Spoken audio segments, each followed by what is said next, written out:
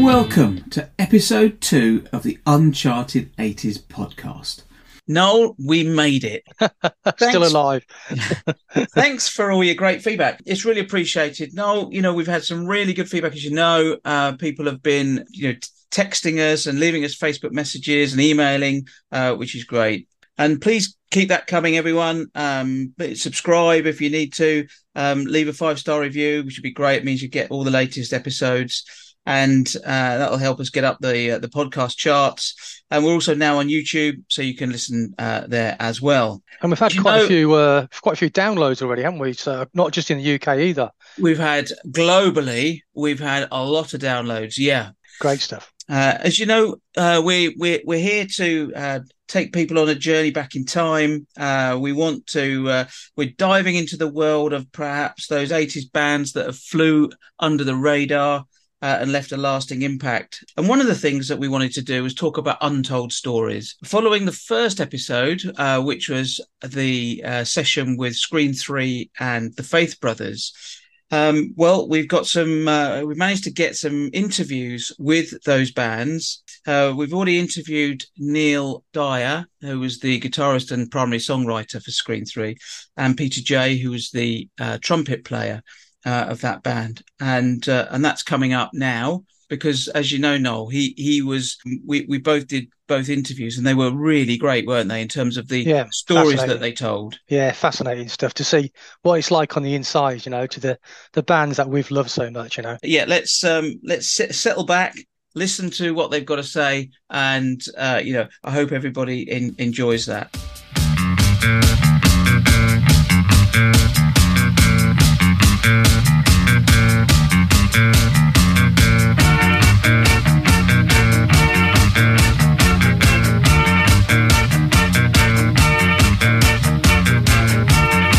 Looks at her body and looks into her mind.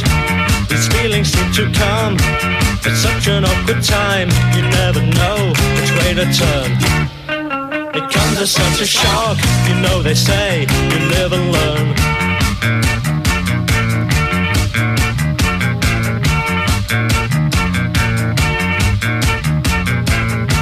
Boy, waiting for the chance. Do you look back with fondness of your time in the Screen? Oh yeah, I don't have any regrets at the time probably, but no, we had a great time.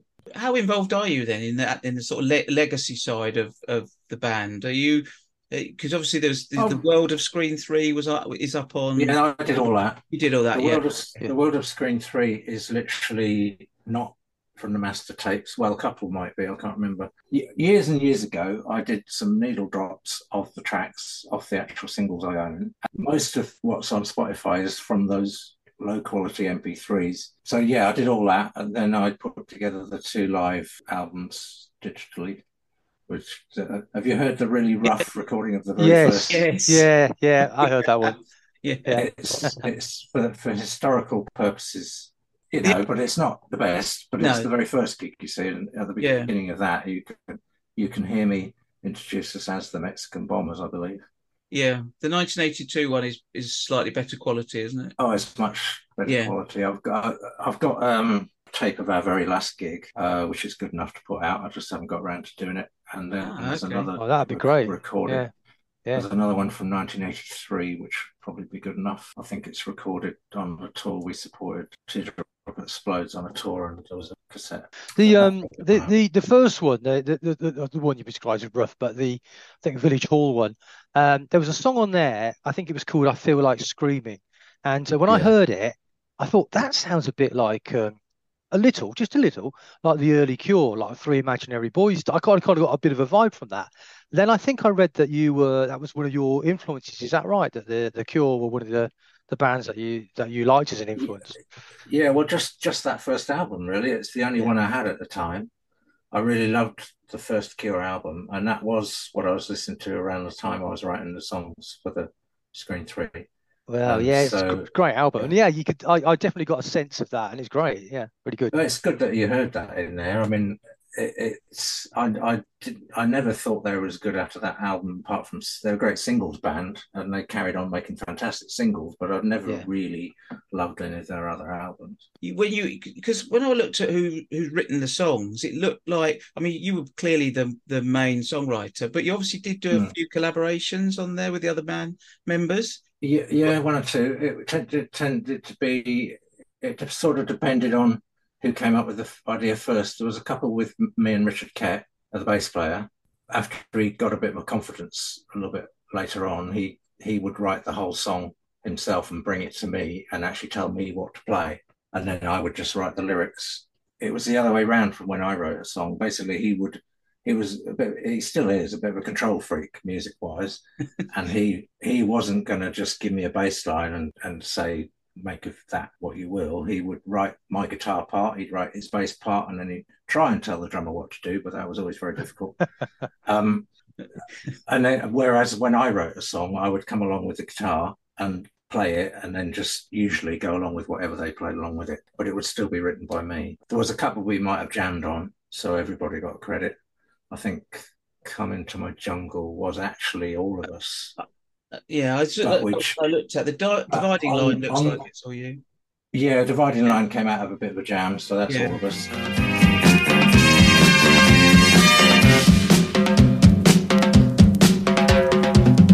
up to democracy, we call it education. Grasping hands across the stage and liberating the nation. We cross the dividing line, creating our vision. Cross the dividing line, creating our division.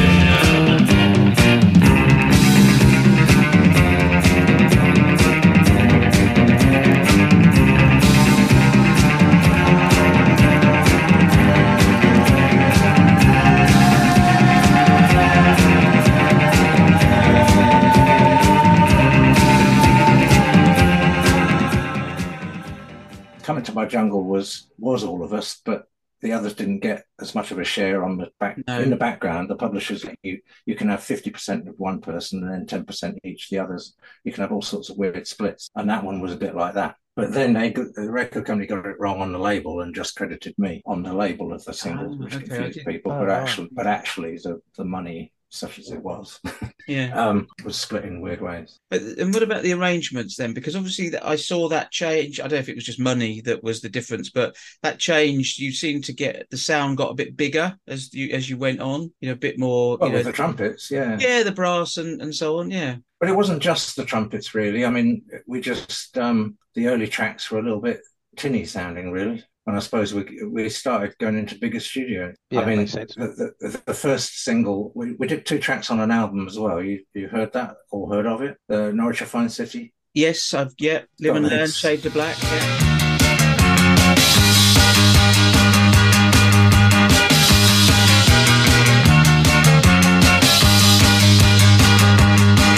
I live in fear of dreams that tell me lies. I live in fear that innocence will die. I live in shades of black. I feel safe from all forms of attack, but sometimes pain gets through.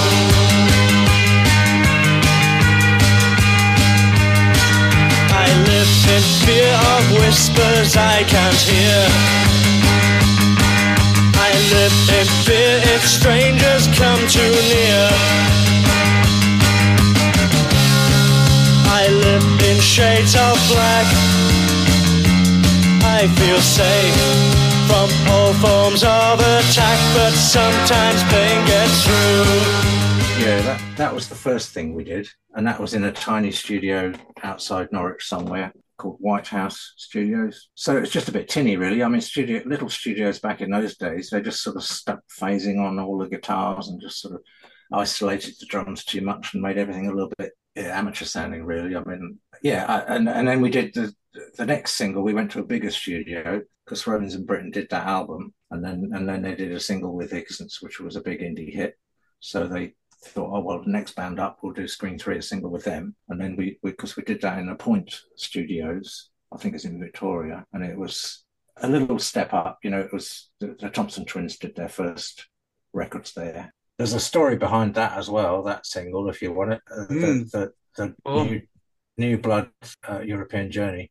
We went in the studio believing European Journey. Oh, yes. Got it. Yeah. See that was a weird example of a small label doing what the hell they wanted with it and not taking much account of us, which is usually a story you hear from big labels. We probably got more cooperation from CBS than we got from Romans in Britain. Nothing personal, because I knew the guys and everything, but they were putting the money up. Yeah, European Journey was the A side. It was supposed to be the A side. That's what we aimed it to be. It was an early song with the trumpets, because they weren't all over all of our songs by that point. We were doing gigs where the trumpets would just come on for 2 or 3 songs, and then it sort of built up more. So that was at that sort of crossover stage that we did European Journey. We just tacked on the trumpets on that track. It had been a major feature without trumpets before. That's right. Even the Village Hall one, it was one of the first track you played, I think, on there as well. Yeah, it was kind of a signature song, really. It was the one that you did it in the set, and you did it again in the encore because you didn't have any other songs. And the single, I think, sounds weedy compared to what it could sound like live. With the B side, 2 or 3 of us had done a really scrappy demo in Pete's house onto reel-to-reel tape, where we were just mucking about with New Blood. So New Blood was kind of a joke, really.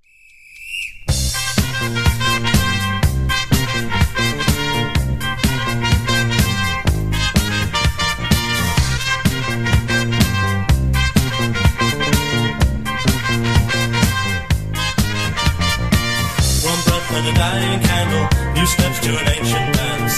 Oh, songs of a different language, new moon and new romance. He dies and she just lies there, new blood on ancient sheets. Her heart did miss a beat, there's no sleep in this dark city. There's love but there's no pity. No sleep in this dark city. There's love but there's no pity here. Young men and old versions, she's cold against his skin. New crimes and new inventions as the ancient rites begin. He gambles all his knowledge, she already knows she'll win. No knowledge, no guilt, no sin, there's no sleep in this dark city. There's love but there's no pity. No sleep in this dark city. There's love but there's no pity here. And so we thought that would be fun to put on the B-side.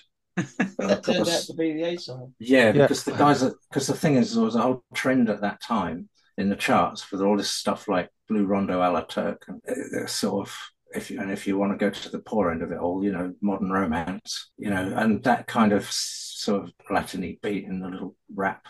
So anyway, after we'd made the 2 recordings, they decided that was going to be the A side, and that's why it's not on World of Screen 3, because we disown it. Yeah, I don't get too embarrassed about it now, and it is that track apparently that appealed to CBS to sign us. So, but of course, if it had been the other way around, we may not have got signed to a major label, but we might have continued with that more indie sound, not got lost in the big boys game.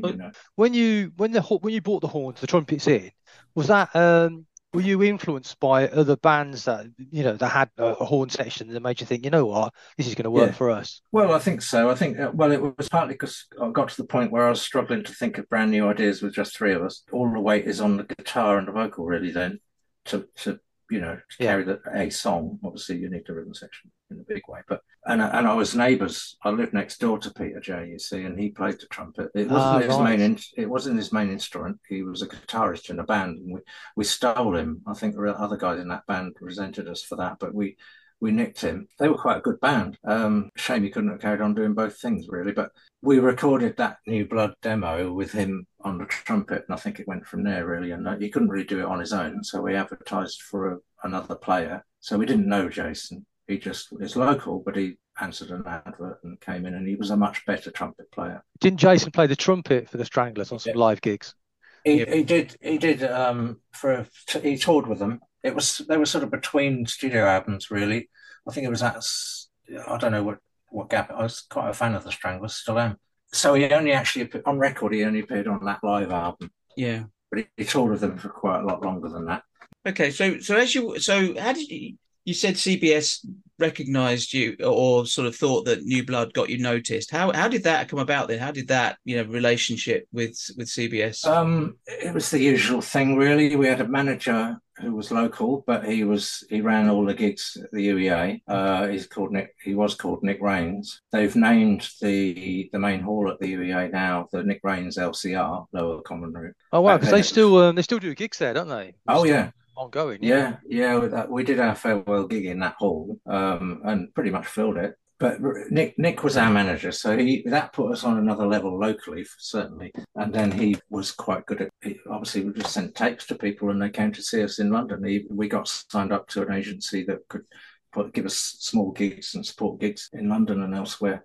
So we just got seen by A&R people. There was a bit of a bidding war, because in a small way, an Epic wanted us as well. So then Nick went to Epic and said, "This lot are offering us 2 single deal. We'll come with you if you offer us a 3 single deal." And they did. So we went to Epic instead of the other lot. I've sometimes wondered since then whether the other lot might have actually done more with us, because they were sort of small and hungry and keen. And Epic was a bit big, So 2 singles or 3 singles may not be the issue, but it did give us another bite of the cherry having a 3rd single out, I suppose. So, in my humble opinion, those 3 singles were getting better and better. So, what happened? Why did they decide not to sort of go any further with maybe a full album, or some compilation or something?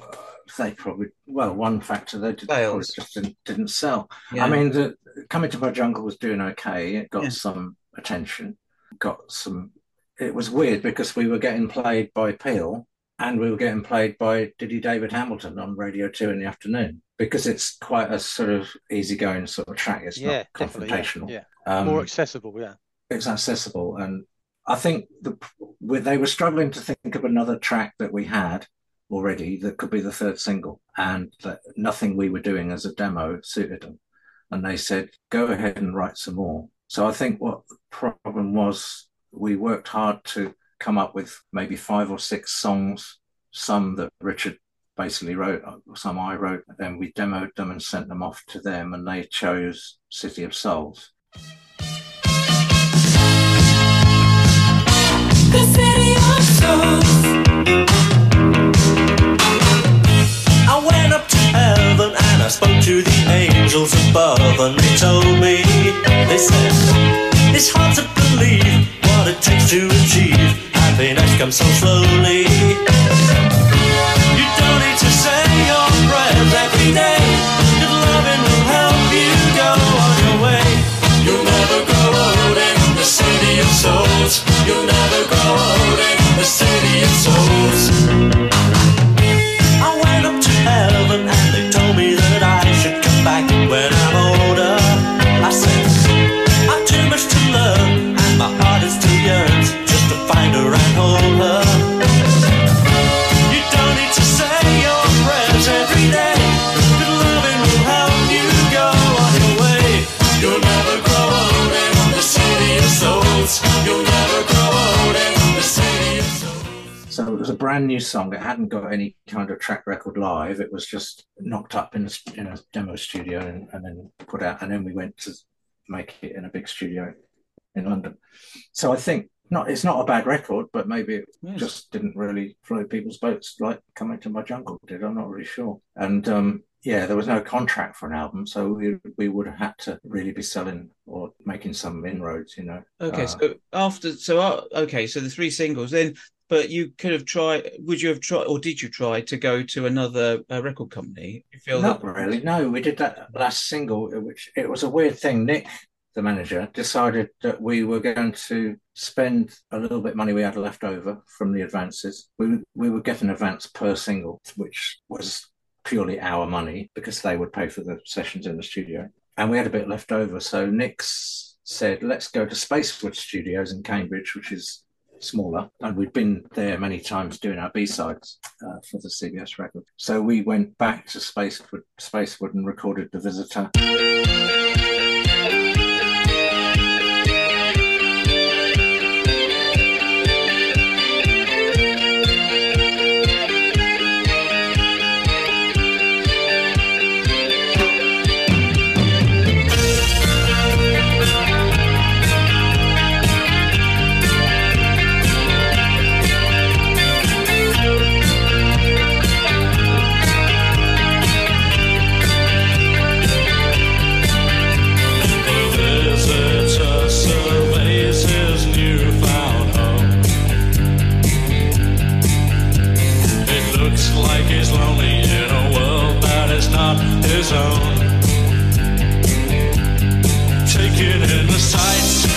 getting the sounds, wondering how long he's gonna be around. He doesn't need a girl, cause he looks at the world from a different point of view.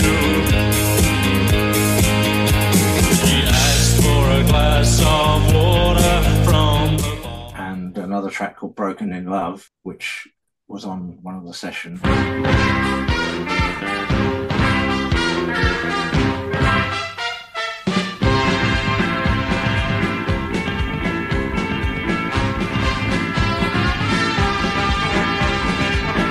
Hearts like ours really beat in time. A moment lost can be so unkind, but they beat fast and slow. It's a rhythm that's wrong, but you'll often find that your heart will be broken in love.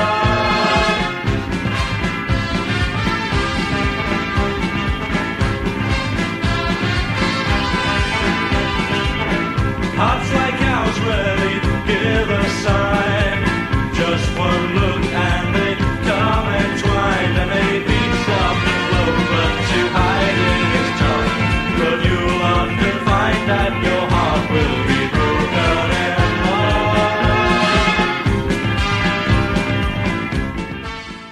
And we did a new version of that with an idea that we would put out maybe 2 more singles. So, and then Nick somehow had this idea that it would be worth, he was trying to sort of get behind a couple of other local bands, friends of ours. You know, there was a 3-track EP. It's not very long really. Our track's 4 minutes and the other 2 tracks are really short, but the Fire Hydrant Men were mates of ours. Railway Children were mates of ours. The Railway Children were 2 guys really, and one of them was Steve Osborne, that guy you mentioned in your podcast that went on to be a very good producer and all that sort of business. And so he's in the Railway Children, and he played brass on our last gig. It was a bit weird having us on one side and 2 other bands on the other side, and then because we decided we were fed up, I pretty much came to a stop and I said, we're going to split up. So we had copies of that record left over, and Nick said, why don't we just give that away at the last gig as an incentive to buy a ticket? You know, it was all on the posters. Come to, whatever the price was for the gig, and you'll get a free 12-inch on the way in. So the gig was full of all these people trying to hold on to these 12-inch records and not getting bashed. I saw the poster, actually. I think it's a pink poster, and both those bands supported you, didn't they? Didn't they, on your last gig? Yeah, it was neat in that way because you had all the 3 bands that were on the record playing live. Brett was drumming for 2 of them. I think Brett was drumming for the Fire Hydrant Men that night as well, so he was knackered at the end of it. It was a good night. There's a sad tale there because we had the whole lot on video, just fixed camera from the sound desk, and I had one video tape copy of it, which has disappeared, lost forever. No, which is a great shame. I lent it to someone. I formed a band basically with some of the old guys and some new guys. It's a complicated history, which I could go into if you really want me to. But the second version of Screen 3, I only called it Screen 3 to try and get gigs in London on the basis of the old name, because we didn't do any old songs whatsoever. We just did the new stuff. Screen 3, where did the name come from? There was a guy we knew. Well, I knew him. He was called Jem, and I was just walking along the road one day, and he's trying to think of a name for the band, and he came up with Screen 3 because there was 3 of us, and it sort of sounded like a cinema. There was no particular reason for it to sound like a cinema. We weren't film buffs necessarily. I was briefly good mates with Jem, and then kind of got out of touch with him. He ended up in Serious Drinking, if you've heard of them. Yeah, I have not found it. They did pretty well with an album and Peel plays and stuff, but I'd lost touch with him by then. He was quite vocally critical of us going commercial. Right. A lot of people were locally. A lot of people thought we were selling out. Yeah. Okay. Locally. That was. It's interesting talking to you guys who weren't from Norwich, who loved the Trumpets, and Pete was really glad to hear that as well, because I told him you'd said that, and he heard it, I think. In the he said he listened to it. You know, and it just makes a nice change to see people liking the Trumpets, are out there in the world, you know. Because what you mentioned about serious drinking, was there a scene? Was there, because we said that at the beginning of our podcast about the Norfolk sort of scene with like the Farmers Boys and the Higsons and so on, and others. But was there actually a scene? Well, it depends what you mean by a scene. Yes, we knew each other. I mean, we did that album, Norwich Fine City. Yeah. which was controversial because it was paid for by guys at the university, and so a lot of the local guys in bands felt left out. Like it was all the slots on the album were given to bands that had a link with the university. I mean, Screen 3 was just me that was ex-university. The other two guys were from Norwich, which I think helped us a bit in the local standing. Yeah, so I knew the Higsons. Yeah, well, I mean, our second gig was their second gig. I lived around the corner from Charlie Higson, so I used to pop around and see him. I mean, even then he was a brilliant writer. As we moved along, we didn't become unfriendly, but there was the rivalries kind of increase, so you don't hang out with each other as much. Yeah, Farmer's Boys came along a little bit later, but I used to go see all the early gigs because I really liked them. And so they become friends, you know. But they weren't part of that original scene. They were from kind of out in the rural Norfolk and Suffolk, really. And they still all live around those parts. They're a country band now. They're still going under a different name, but they play a completely different sort of music, sort of country music, really.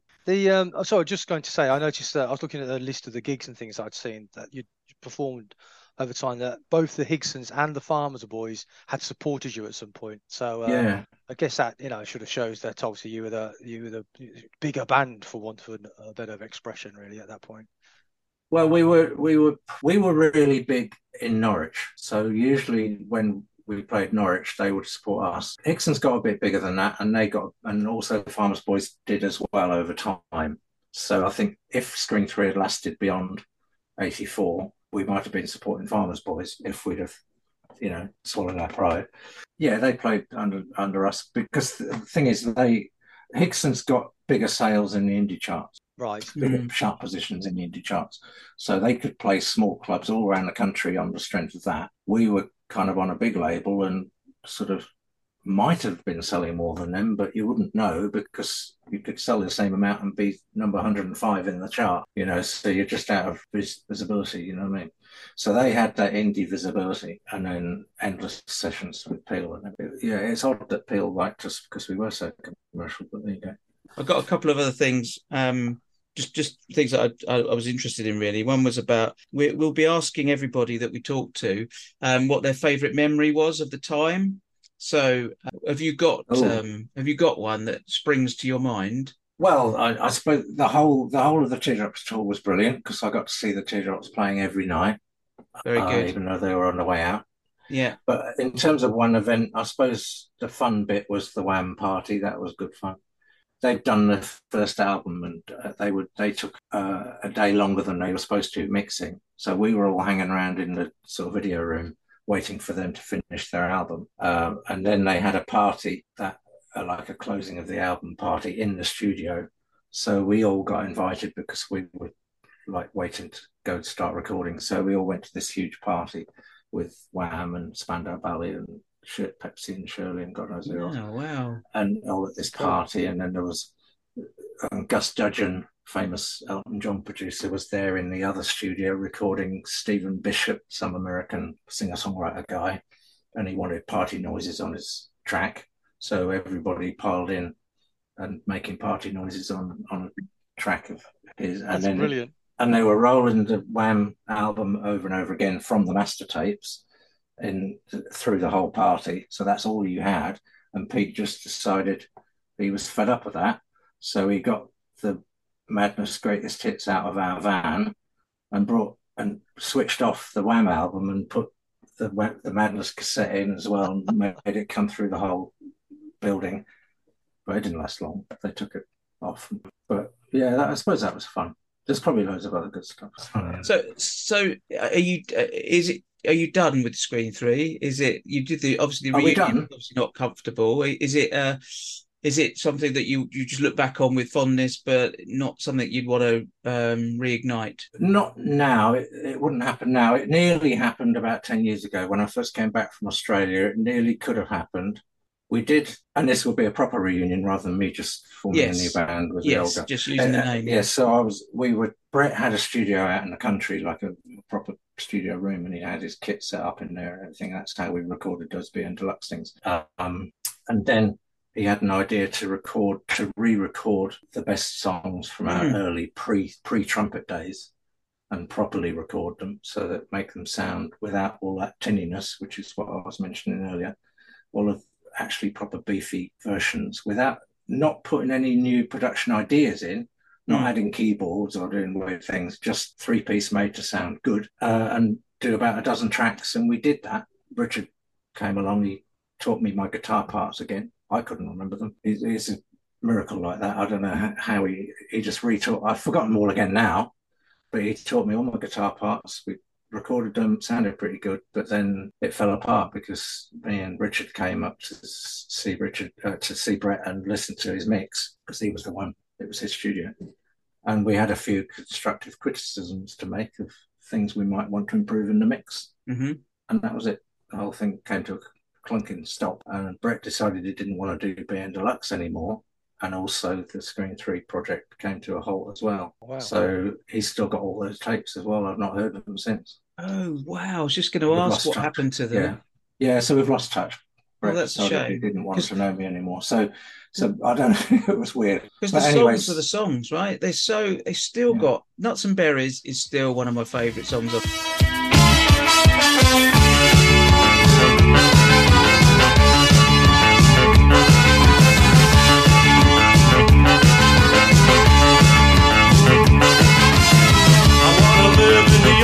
Country with a house and a wife and an open mind.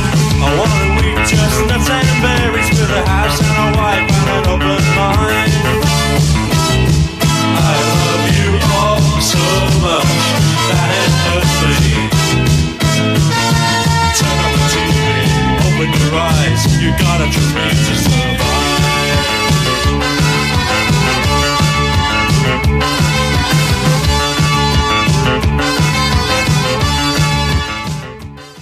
We always played it too fast, but it was a good song. Yeah. No, and I think that it just feels like there's a bit missing from the Screen 3 story. But I'll live in hope. Yeah. Because if that had come out, we might have done a gig or two. To promote maybe with a bit more spotlight. Maybe I should turn the brightness up on the spotlight, and maybe that'll change things. Who knows? But yeah.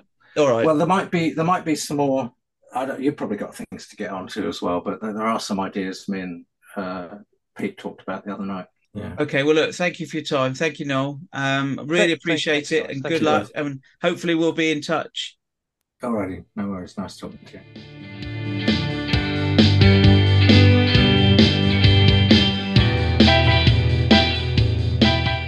So Neil told us that you were in a band before you joined Screen 3, and actually he thought they were a great band and sort of felt a bit guilty about pinching you, actually. But who were they? What did they gig around, or? We did a few gigs. It was just a school band with some mates. I learned piano from the age of 5 and trumpet from the age of 8. I'm classically trained. Wow. But really wanted to play guitar and drums and bass, did all the cooler instruments. So I picked all those up as I could. My dad was a guitarist and into jazz and big bands. I was very disappointed when I went down the punk route. But I had this almost like a double life. I played in a big band, like that Glenn Miller traditional big band, from about the age of 13. And he played guitar in the band. So I was doing those sort of gigs, but really getting into the punk and rock music. And I wanted to form a band. And, the thing is, you do it with your mates.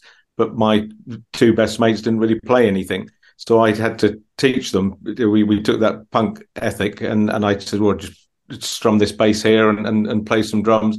And they picked up quite well.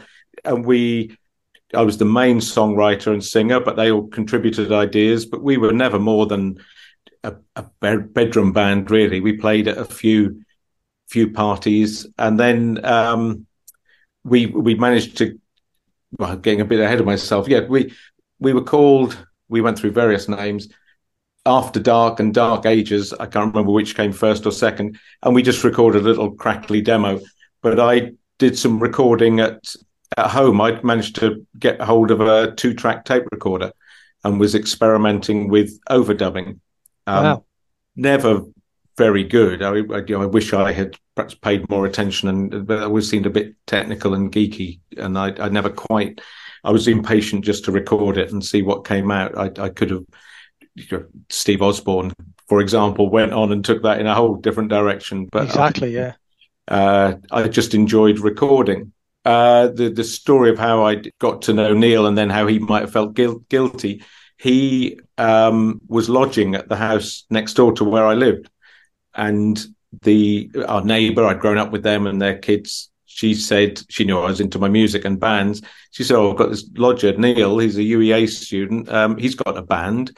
I think they're playing soon." So I got to chatting with him, and they were playing, I think, their 5th gig, and went to see it and was just blown away. I'd seen local bands before, and no one ever felt like they could be more than just a local band, and they were extraordinary. And I thought to myself then, somehow I'm going to join that band. I don't know how. They didn't seem like they needed anyone. One of the things I thought I might do is I knew the bassist, Richard, was, I think, only 15 at the time. Wow. And Neil was a bit concerned that they couldn't actually play, or he wasn't allowed into some of the places they were playing, and didn't know how that was going to pan out. So I thought, I can play bass a bit. Perhaps if that was a problem, I could go in on bass. Then I just followed them and was just a fan and got to know them all. About a year later, they wanted to, that was 1980, spring of 80, they wanted to record a demo. And Neil knew that Neil had been round and we'd messed around with the 2-track tape recorder. So I said, why don't you come in and set up, and we'll see if we can record a couple of tracks. So we did 2 songs, I think one called New Blood. I don't know if that's ever appeared anywhere.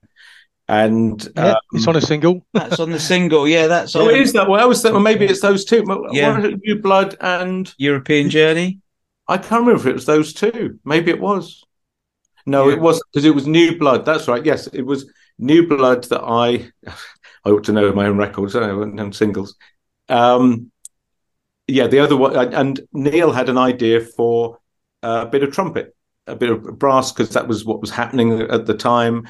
Teardrop Explodes, Higson's locally, Elvis Costello, and he said, "Can you come up with a little trumpet line or something for this?" So I did, and they all liked it, and said, "Would you come and play on a gig?" They had a gig in Norwich, and I said, "All right, well, do the gig if my band can support." And great one. We'll organise that. So my band played the support gig, and we really enjoyed that. And then I came on just for this one number, and that went down really well, and everyone was really buzzing after it. And they said, "Oh, we got to have a bit more trumpet on another couple of songs." So I went along to a couple of rehearsals, and I think the next 2 gigs were in London. Extraordinary. I went from one gig playing on one song to suddenly we did the venue, which was the old Virgin place in, is it Victoria? Victoria. Yeah, Victoria. Yeah. And then I think it was the Euston Road, was it the Greyhound or so? It was a couple of quite prestigious venues. Yeah.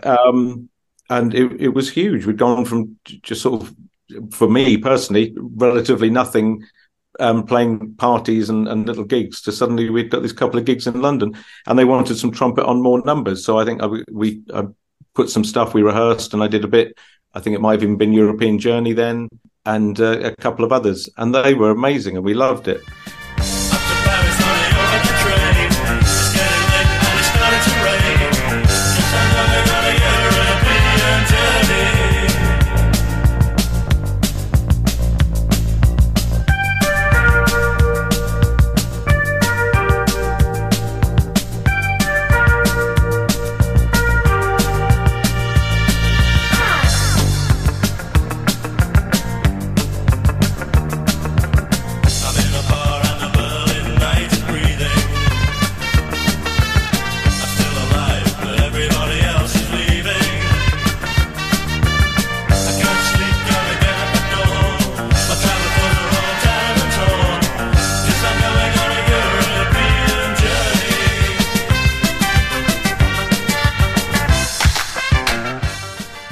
And the band really wanted the trumpet sound. They were getting a lot of good feedback from it. but I was already in a band, and I was quite loyal. They were my mates, and I said, look, I think maybe why don't we try and get another trumpeter so that when I'm not available, he could fill in, and if we're both available, we could both play. So we put an ad out and we recruited Jason. We found that when we both played at the gigs, that sounded really good. And in rehearsal, and actually what we probably need is 2 trumpets rather than run just one. Yeah. So I was trying to do both bands, and it was proving difficult. We were getting quite a lot of gigs as Screen 3 and a bit of interest. And so I had to tell my mates that, sorry, this really is the direction. This is what I want to do. Yeah, it was like breaking up with a girlfriend. It was awful. And they were very upset, and they didn't talk to me for a while. But at least one of them is still a very good friend, and I see regularly. So we're all right. Kissed and made up now. But that was tough, and I think Neil did feel a little bit guilty. But I could just feel the difference. I remember, I think at that first London gig, I was standing at the back of the stage. It wasn't very big. It was just the pub next to Brett on drums, and the power coming off the drums, working with a proper drummer. Whereas my friend Chris, who was fine, but he was someone I had taught to play drums, and he wasn't a drummer. And the difference was extraordinary. Richard on bass, that was quite a formidable backline. So I just had to go with that. And brilliant, great stuff. So when you used to go and see them as a 3-piece, they used to play European Journey, for example. Yes. As a 3-piece, and then obviously you added the horns to it. Did you devise the horn parts of it? Yes, I wrote all the horn parts. Wow. There might have been 1 or 2 where Neil or Richard might have suggested an idea, but I mostly came up with all the horn parts. So one thing we wanted to ask you about is how you got picked by John Peel to do the sessions. That is quite a good story. I remember telling this, and Neil couldn't remember it. But I'm convinced it happened. I know it did. We were there. But the first session, the Kid Jensen one. So on the back of European Journey and New Blood, we got the Kid Jensen session, and that went out, and that was well received. And then we signed to Epic and released "Come Into My Jungle," and then there was a deafening silence from Radio 1 or from Kid Jensen's office. Wow. And we just assumed we would do another session, and we were a bit perturbed by that, and we thought we'd go and find out. And you can't imagine being able to do this now, but we went to London. I think it was Neil, myself, and Richard. Brett and Jason both had proper jobs. Neil, I think, was on the dole, had just finished as a student, and Richard was still a student. I think he was only 17 at the time.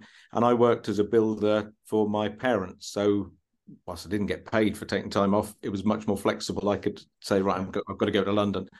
So we went to Radio 1, to the offices, and just said to security, "Oh, we're here to see Kid Jensen's producer." And they just let us in. That's incredible, isn't it? And we were walking through is it called Langham Place? I think Radio 1 was something, or Langham House. Yeah. Yes, that's right. So, Portland Place, I think. Yeah. Oh, Portland. Yeah, he said, second floor, where it is, and off we went.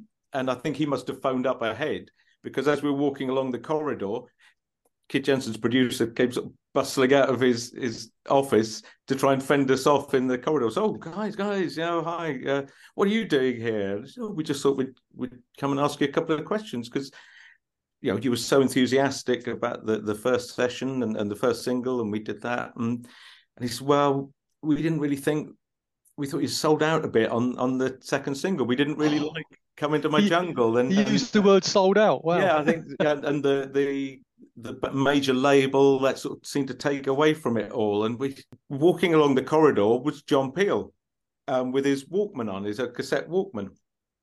And I said, "Oh, John, Mr. Peel," well, I can't remember, but hello. And he took his headphones off. He said, "Oh, guys, who are you then?" I said, "Oh, we're Screen 3. And he said, "Screen 3? And he looked at his cassette. He said, "I'm listening to your demo." He had the demo that we had sent in his cassette in the Walkman. And we thought, oh my goodness. He said, it was great. I love it. He said, oh, are these guys giving you a session? He said, no, they don't want to. He said, well, I will. And that was it. That is brilliant. Yeah. I mean, the look that he was playing your tune. And He happened to have our incredible cassette, in his Walkman, walking along. It was one of those moments. So wow, I can't believe Neil didn't remember it. But and when you did that session, or you finally got to do that session, how did you feel about it? Because we would sort of think some of those John Peel sessions are quite iconic. Yeah, I wondered if it was sort of a bit special, or was it just it was just a recording studio? It wasn't really anything different to what we'd done before. Oh no, it was definitely different and special. You were in Maida Vale. I remember Neil being really impressed with the producer, because it was the former drummer of Mott the Hoople, whose name escapes me, but he would have. Wow. Neil knew that, and he was producing it for us. It was a huge studio. It's how I haven't been there, but it's how I imagine Abbey Road to be. It's a big place. The studios we'd been into up to then have been fairly compact, carpets on the wall and things. No, this was high tech. I remember it being the first computerized mixing console. They had a screen above it, and this was 1982, and it was wow.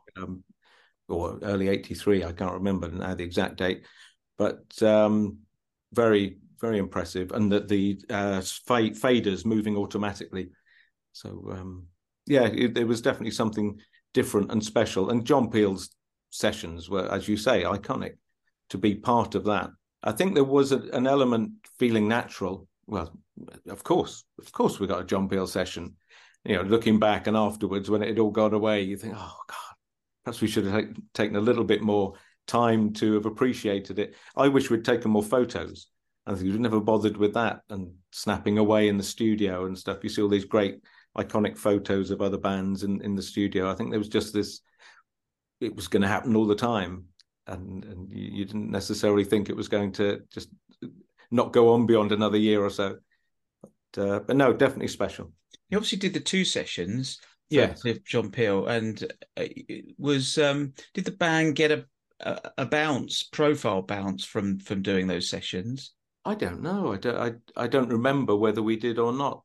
It was all part of a process. We were on Epic. There was an element of promotion involved there. I do think we were. Well, no, we were one of the much lower profile bands on their books, so we didn't get the machinery like others do. But I'm sure that got sent out in press packs. But I don't particularly remember a bounce from that. I'll ask you a question actually. So on the second session, Steve joined on trombone. Yes. So that must have been a really interesting change of dynamic. How did that feel? Did it feel like you'd even made the scope of the sound that much better? Bigger. Yeah, I think we wanted to just broaden things a bit. Steve was brought in to help with some demos. He was someone who did a lot of home recording. He was part of a little group who'd set up a basement recording studio. They were called The Kitchen, and that's where he cut his teeth. And Nick Rains, our manager, who was the entertainment officer at the UEA, he knew of Steve, and he brought him in to help us record some demos. I think we felt at the time it was going a little bit flat. We needed some more songs.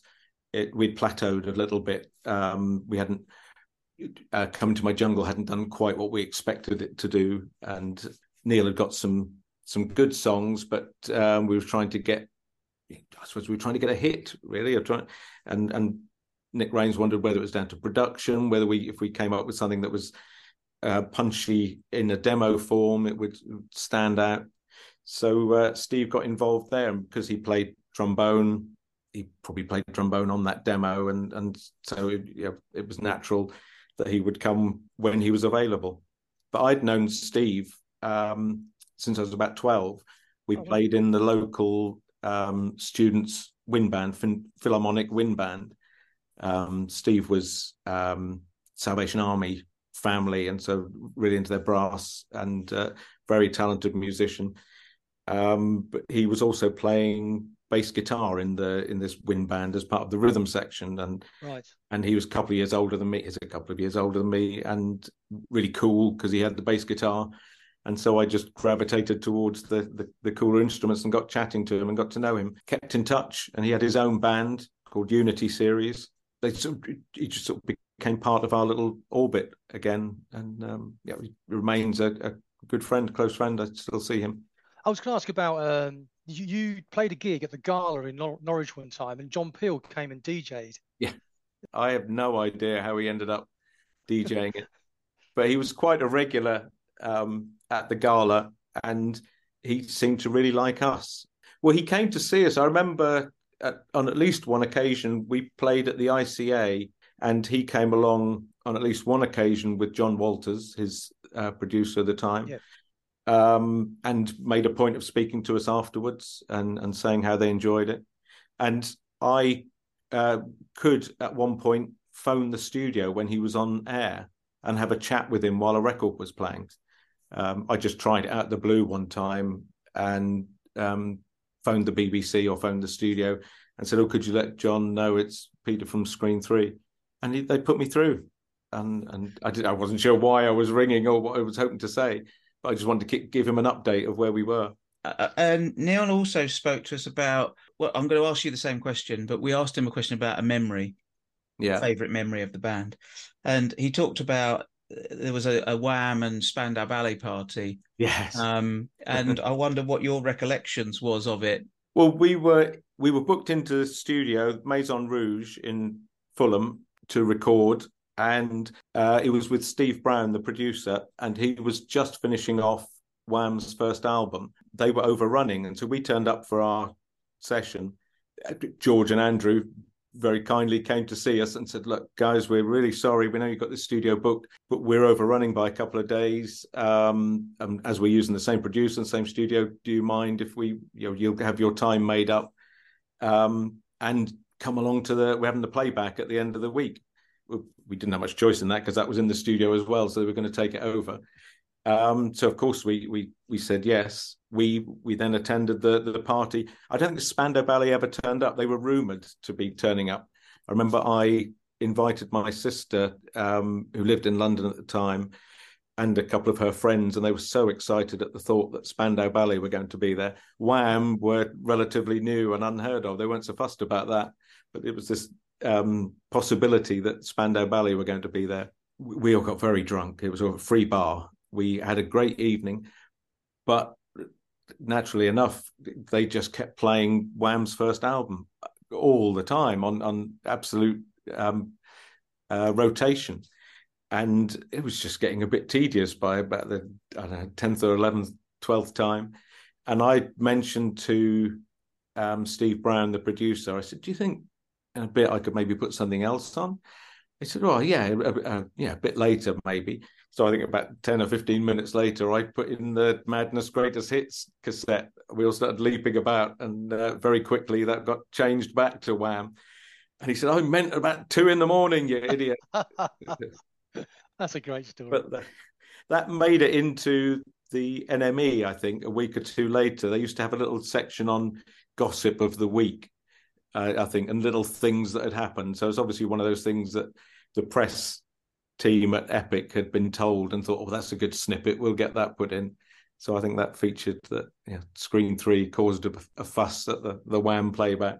What about other favourite memories, Peter? Is there anything else that you look back fondly on? Yes, well, that period was great. I also met in the same studio, possibly at that same session, I think it was. I'd just been to see, we were recording there, and I'd been to see the Jam do one of their final gigs at Wembley Arena. I managed to get tickets, and the next day was at the studio and speaking with Steve Brown in the bar, and he had a friend with him, and he introduced him to me as Vic Smith. And I said, "What do you mean Vic Coppersmith?" As in Vic Coppersmith Heaven, the producer. And I went, "Oh my God." The Jam I was a huge Jam fan. And he said, "Oh, you should have told me. I'd have got you there. You could have been on backstage." And whilst doing the Wham stuff, we recruited Babs from Light of the World, the brass section, the Brit Funk brass band. Steve Brown was saying that Wham were looking to create a live band to go out on tour, and would Jason and I maybe be interested in auditioning or getting involved? He liked the sound we were creating, and I said, "What? No, I'm in a band. I don't need to be in another band." Specific ones I can't remember. I suppose that Wham party is one of them. Being at Rockfield Studios, and we knew that was fairly special. I loved staying at Hotel Columbia. That was apparently the rock and roll hotel of the 80s. First time we were recording in London, they'd put us up at a really grotty little hotel, and we'd complained. So the second time we ended up at this huge place overlooking Hyde Park called the Columbia Hotel, and Simple Minds were in there. And when you look back at interviews from that period, they will often bands will talk about being at the Columbia.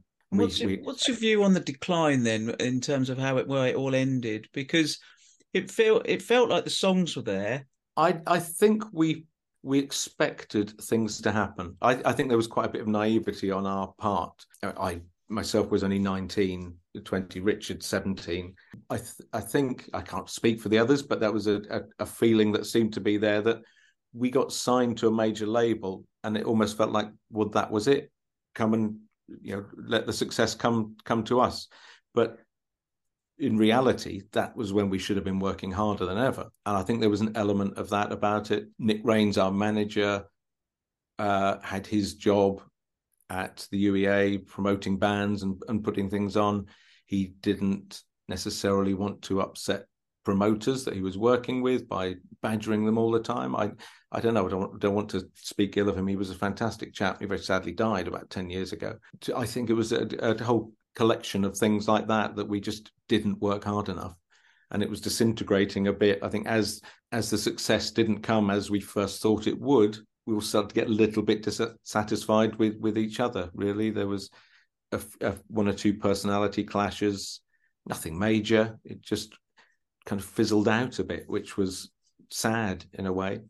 I remember Neil telling me we'd done an interview on a local radio station in Ipswich, and we were driving back. My parents had very kindly driven us there, so we were just sitting in the back chatting.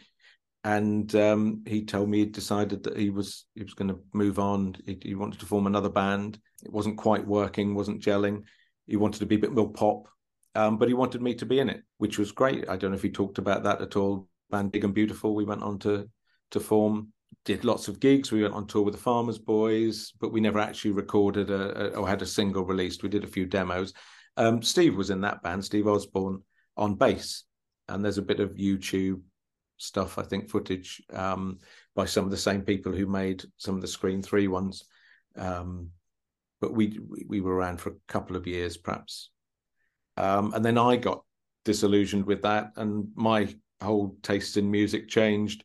So I left Big and Beautiful and formed a band called Kaz Carnaby 5, who released an album in the 80s, late 80s, on Bax Records, Norwich label. That's something I'm really proud of. I wrote it and co-produced it with Owen Morris, who went on to do What's the Story. He was just a tape operator or studio assistant at Spacewood Studios in Cambridgeshire. Yeah, so that's sort of post Screen 3, really. But I think it hit us all quite hard. I think we expected big things, and they didn't come. No. Do you think it's all done? Is there any opportunity to go back and revisit some of those songs, or is it? Three? Yeah, is it a done deal, all finished? Well, we rehearsed as a 4-piece. Jason went off to he lives in Cornwall somewhere, I think, last I knew, and he wants nothing to do with any of it. I suppose he sees it. I always felt that he thought it was more of a hobby and a part-time thing than I think the rest of us were really invested in it. The original 3-piece and me as a fan. Jason was brought in as a trumpeter, as a session player, if you like, who became very much part of the band. We were all quite good friends, but he was possibly the outsider of the group. But the four of us got together. It must be now 10 or 11 years ago, and just set up in a rehearsal room and played for a day, and we got tape of that somewhere, and a little bit of video footage. That was quite good fun, and it was just like never being away. All the muscle memory on the trumpet came back, and I remembered all the tunes.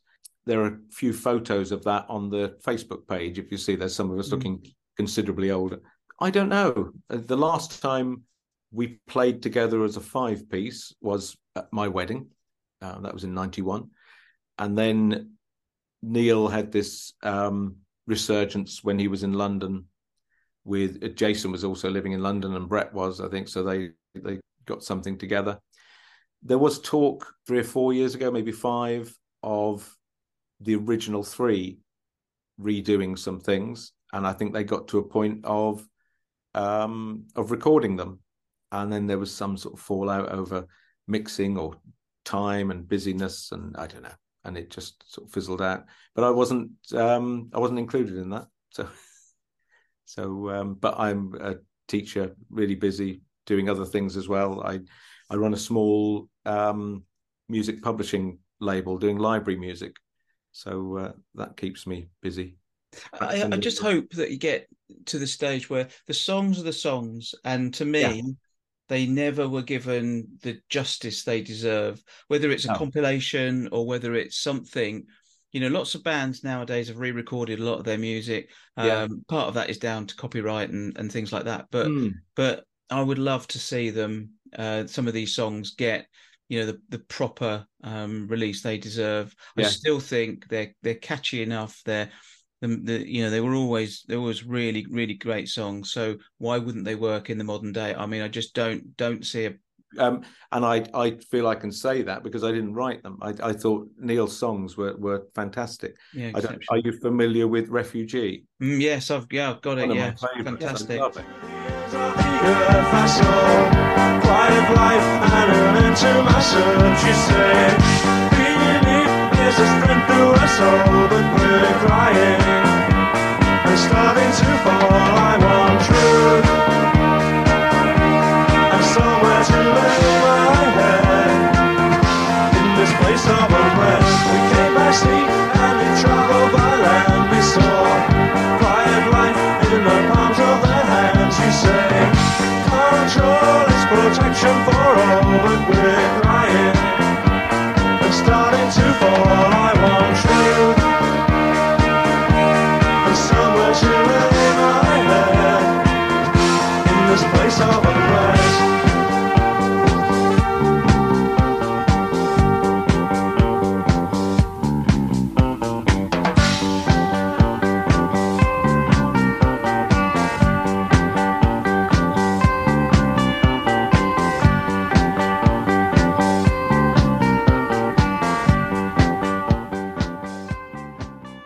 But even songs like Nuts and Berries, which is like a really simple song, but it's absolutely catchy. I think all of the songs were catchy, and some of those, the epic singles, even like stuff like that, City of Soul and City of Souls, I mean, really, really strong. No, I think so. Okay. Well, look, Noel, have you got anything else you want to add?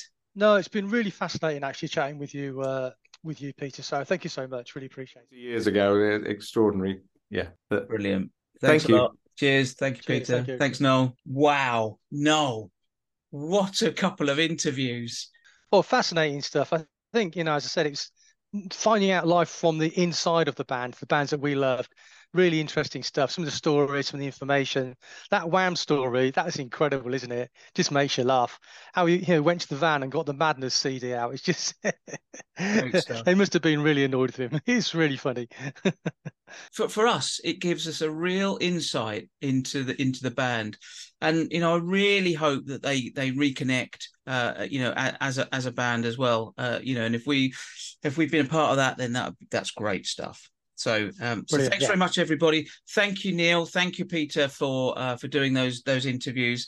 We'll certainly keep a spotlight on the band going forward. So thanks very much, and let's look forward to the next episode of the Uncharted 80's podcast.